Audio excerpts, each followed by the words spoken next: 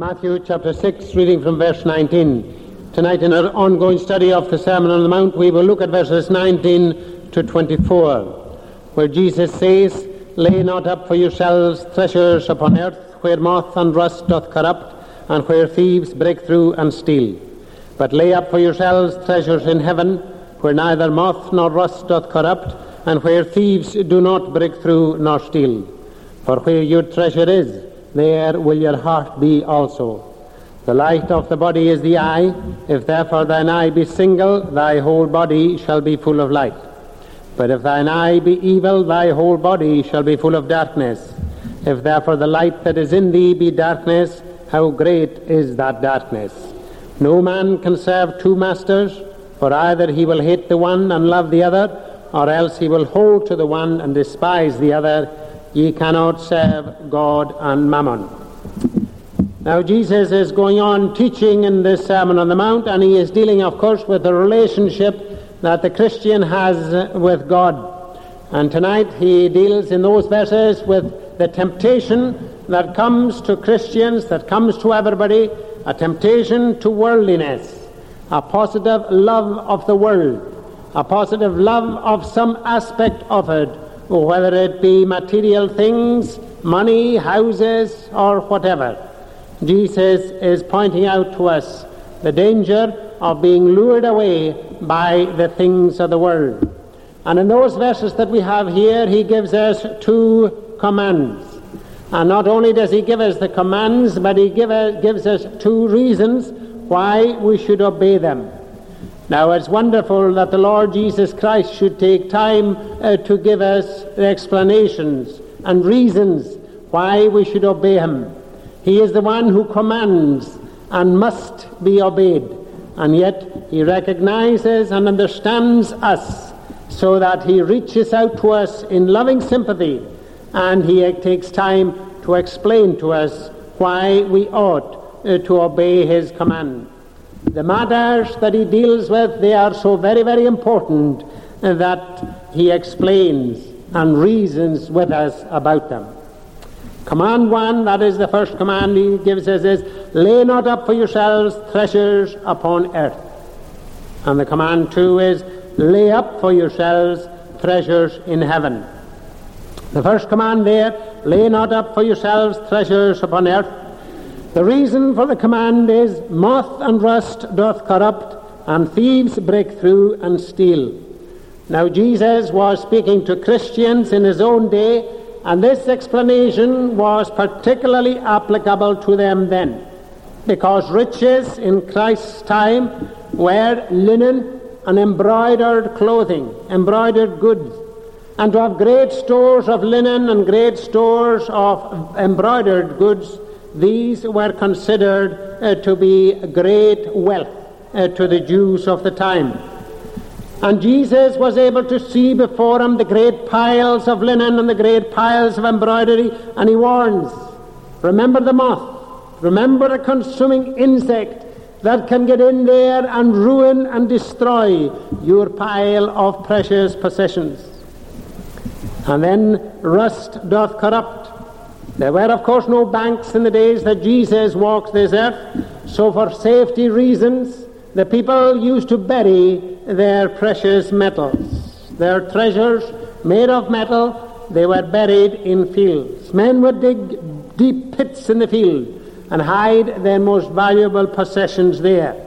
And there, of course, over a period of time, they would begin to rust. And Jesus warns them, remember the rust, what you have put in the earth, though it is well wrapped, though it is safely in boxes, the dampness and the rust will get at it and will attack it. And then he says, where thieves break through and steal. That is the houses in Palestine there, and where Jesus walked, the houses were made of mud. Dried, yes, dried hard in the sun, but still mud. And the thief could come along and could bore his way through to get at the treasure that was hidden inside. And Jesus warns, remember, take care. The wall is made of mud. The wall keeping your most treasured possessions, it's only made of mud. The thief can dig through. Beware of the moth. Beware of the rust. Beware of the thief. What Jesus is warning against here is putting our trust in earthly things. He's pointing out that worldly treasures don't last. They have their time, but their time is passing. They are transitory, passing away. Change and decay in all around I see. The most beautiful flower is dying the moment that you pluck it, and soon it has to be thrown away. Things develop holes and have to be discarded. Things rust and have to be thrown onto the scrap heap. The most perfect physique, the most gorgeous figure, the most beautiful face, they have their time. The keen intelligence, the scintillating oratory, the genius, the mind that is a genius, these can all be reduced to helpless gibberish in a moment of time by a simple thing like a stroke. However beautiful, however wonderful, however admired things may be, they have their time, and they all perish. Moth, rust, thieves. And whatever is our own up-to-date version of those things, age, illness, business loss, war, death, whatever it is, Jesus appeals to our common sense, and he tells us that we know that worldly treasures don't last. They have their time, but they're passing. And Jesus says, don't place your hope and your trust in worldly things. And the second command he gives is, lay up for yourselves treasures in heaven. The reason for the command is, where neither moth nor rust doth corrupt, and where thieves do not break through and steal. When we become Christians, when we see our need of a Saviour, and when we become followers of the Lord Jesus Christ, we get certain things. We get forgiveness for our sins, and we get a place reserved for us in heaven. We become heirs and joint heirs with the Lord Jesus Christ himself. There's an inheritance awaiting all those who trust in Jesus.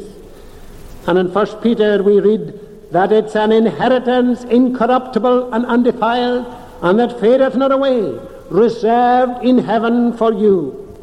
These heavenly things are imperishable. Nobody can take them away. Nothing can destroy them. Why not? Because God himself is watching over them for you and for me. I am persuaded that neither death nor life, nor angels, nor principalities, nor powers, nor things present, nor things to come, nor height, nor depth, nor any other creature shall be able to separate us from the love of God, which is in Christ Jesus our Lord. There is nothing that can touch our inheritance in Christ. No moth, no rust, no thief. Again, surely an appeal to our common sense. But although we may agree that all that we have said up till now makes sound sense, Jesus is aware of our weakness, and he knows the overpowering hypnotic effect, the attraction of earthly treasures. And he warns us twice against being overcome by the lure of things. Although we may agree with the warnings that he's given and the commands that he's given and the reasons that he's given, and we may say that it is just common sense, because we're all aware of the transitory nature of everything. We're aware of the frailty of humanity. We're aware of that. And yet Jesus knows that in spite of all that we are also weak, and that there are things that overcome us, even almost against our own inclination. Jesus warns, first of all, he says, for where your treasure is, there will your heart be also. Jesus is anxious about us. He's particularly anxious about our heart. That is, our affections, our feelings, our outlook.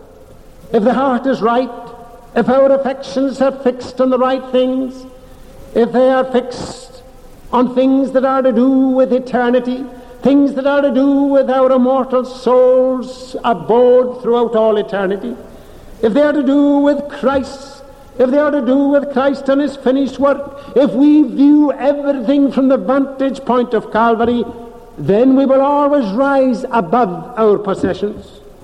It won't matter whether we have a lot or whether we have next to nothing. It won't matter whether we are rich or whether we are poor. We will be master of the little we have, or we will be master of the lot we have, if we are able to put it in the right perspective, because our eyes and our heart and our emotions and our affections are fixed on the Lord Jesus Christ. And we value things as if we're leaving them for the last time, because we know that Jesus Christ is King. So that Jesus wants us to be master of our own possessions, not a slave to them. And then the second warning he gives is about distorted vision, our spiritual vision. The light of the body is the eye. If therefore thine eye be single, thy whole body shall be full of light. But if thine eye be evil, thy whole body shall be full of darkness. If therefore the light that is in thee be darkness, how great is that darkness? Jesus is concerned about how we look at things. He's concerned about our view of things. The eye is regarded as the window by which light gets into our mind. If the window of our mind is colored by prejudices, colored by lusts, colored by selfishness, colored by greed or any other dirt, then the light doesn't get in at all. It is obscured. And the light doesn't reach the mind, and the mind remains in darkness. How is our spiritual eyesight, my friend? How do we view things? The things that meet us each day. How do you view your work? How do you view your bank balance? How do you view your car? How do you view the television? How do you view sport? How do you view everything round about you? Is your mind clear? And above it all is the knowledge that you are going to stand before the Lord Jesus Christ one day. That all of those things that we place so much value on in this world will depart and will be gone and will be nothing. Do we view things in the right way? Do you see God's will clearly in your own life? Or is your vision clouded by your possessions, by your responsibilities, by your ambition, by the business, by all of those things that flock in upon us, and that Jesus Christ knows is a problem to the Christian? Are you dazzled by the passing pleasures and allurements of the world? Remember that man Demas, who appears for such a brief time with Paul in the New Testament there? He was a missionary with Paul. He joined up with Paul, and he went with Paul, and he was a missionary preaching the gospel of the cross. Then one day he ups and he leaves Paul, and he disappears off the pages of the Bible, and we don't hear nothing more about him. He just passes away. What happened to him? What happened to his desire to be a missionary? What happened to his calling? What happened to his responsibility and loyalty to Paul? Well, Paul writes, Demas hath forsaken me, having loved this present world. Now you'll notice that it doesn't need to be anything evil in itself that entices you away and blinds your eyes from God and from his ways. It doesn't need to be anything evil in itself. The cares of this world, whether you are rich or poor, it doesn't matter. Just the very cares, the responsibility, the economic pressures, the pressure you work, the ambition you want to get done, the things that you want to get for your wife or girlfriend or whatever.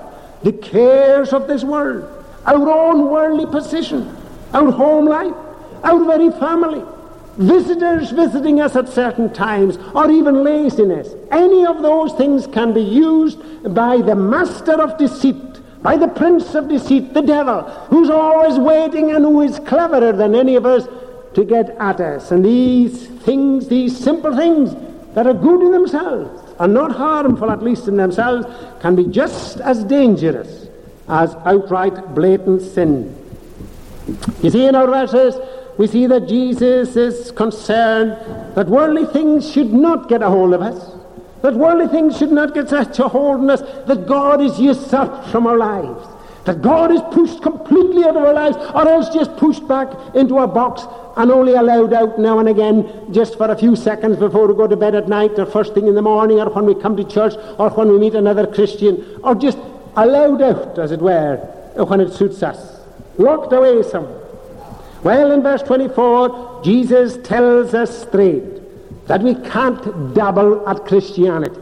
We can't be a half-hearted Christian at all. We must make up our minds what we're going to be. We must make up our minds whether we're going to be Christians with Christ as King in our lives, or that we are worldly people giving in to the attraction of the world, giving in to money, wealth, ambition, success, or whatever. It is either or. It cannot be both. No man can serve two masters, for either he will hate the one and love the other, or else he will hold to the one and despise the other. Ye cannot serve God and mammon. That's what Jesus says. You see, compromise is impossible. You cannot serve God and mammon. Mammon, the original meaning of it was material possessions. But then it became to mean, over a period of time, it came to mean the God of material possessions. And it's a very, very worrying trend in Christianity today that there are many half-hearted Christians. The ones who profess that they are Christians and yet don't change their lifestyle and don't keep to the discipline that Jesus Christ wants them to do. There are many, many young people who flock to the things that they want to go to, and yet when it comes to the steady walk, the steady Christian walk each day, they're nowhere to be found. They do their own thing. And it is a worrying trend that these Christians, that they continue to live their life in the world. Their lifestyle is Jesus and my lifestyle. Their Christian discipline is compromised. They water down their Christianity to accommodate their own desire.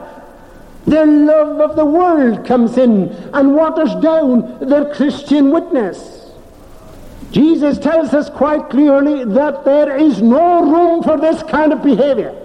And he tells us quite clearly, you cannot serve God and mammon. If worldly considerations control us, then Jesus says we are godless. We are atheists if we are pandering to the things of the world.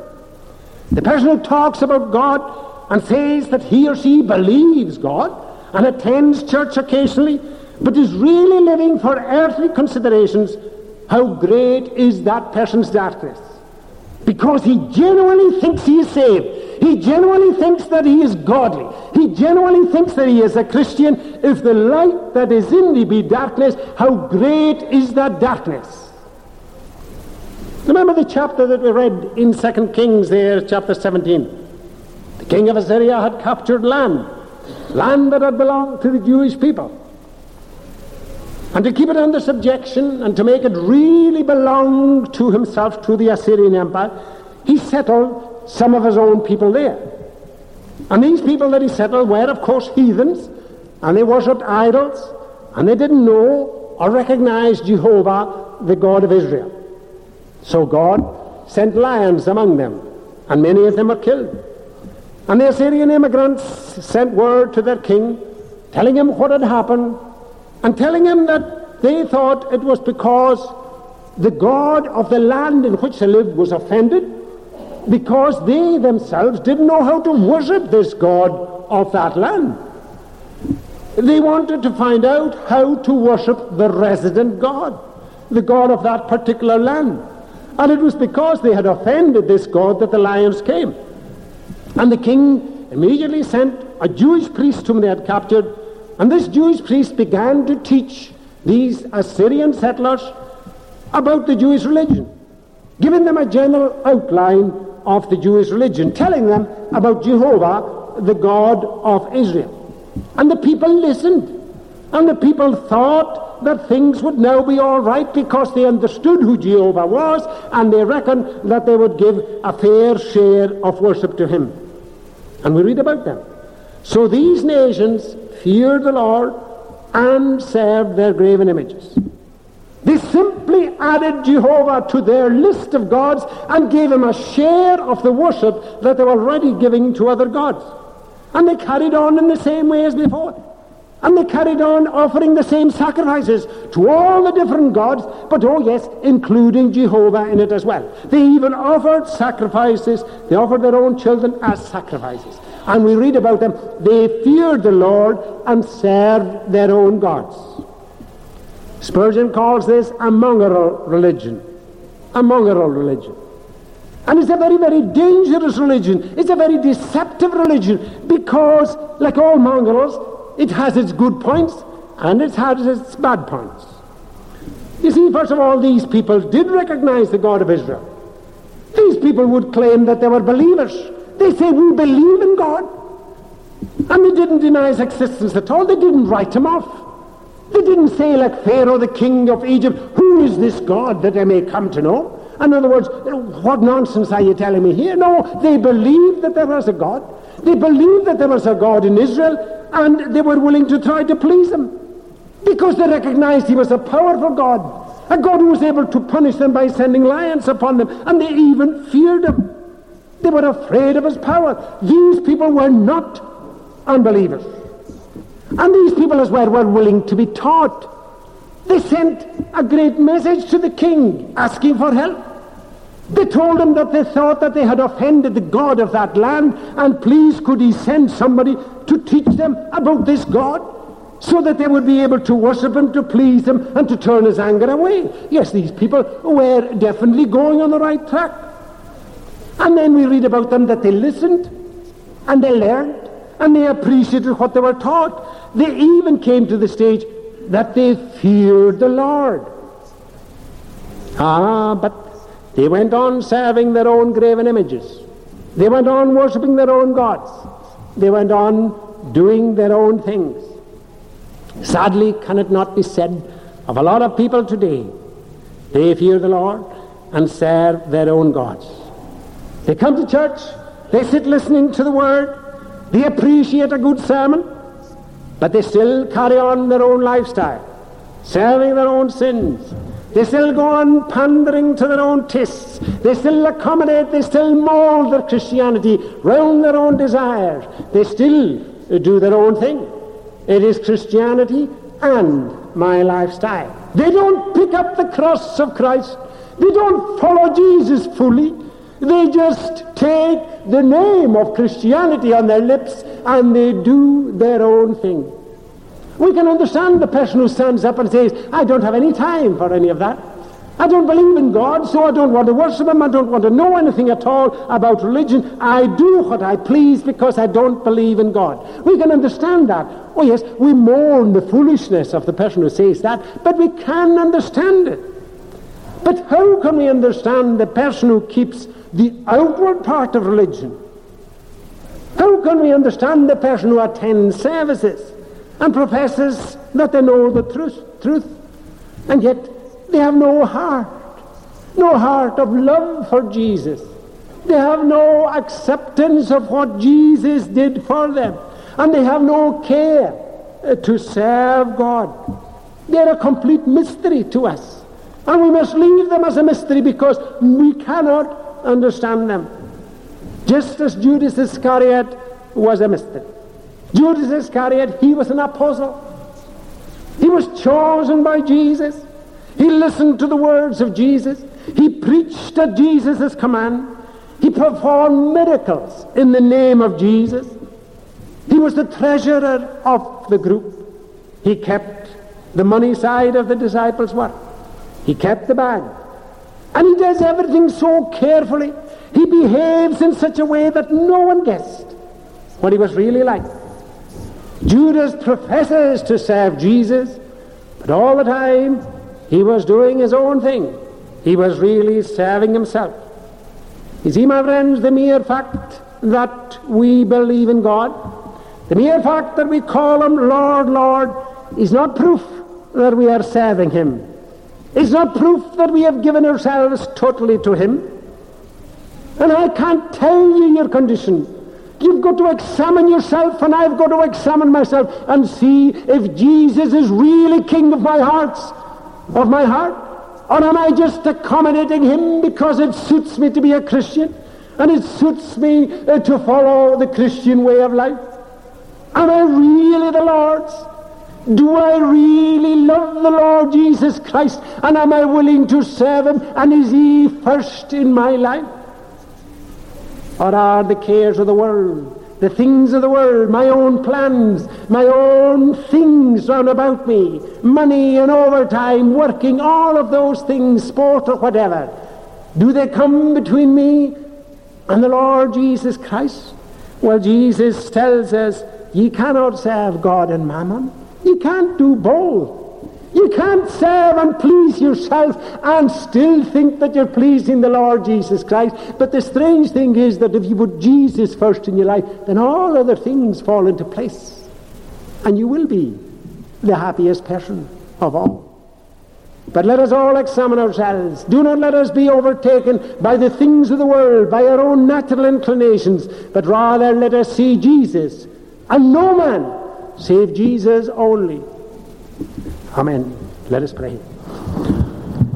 O Lord, we give thee thanks for the warnings that thou dost give us, and the commands and the explanation, the trouble that thou dost go to teach us the right way. And we ask, O Lord God, that each one of us on bended knee would be able to acknowledge that thou art the way, the truth, and the life, and that no man cometh to the Father but by thee. O Lord, become King in our lives. Come in and take us, we ask of thee, so that each one of us will serve thee fully each day. That we would not be part-time soldiers of the cross, but that rather we would serve thee fully. That we would not try to serve God and mammon. We ask in Jesus' name. Amen.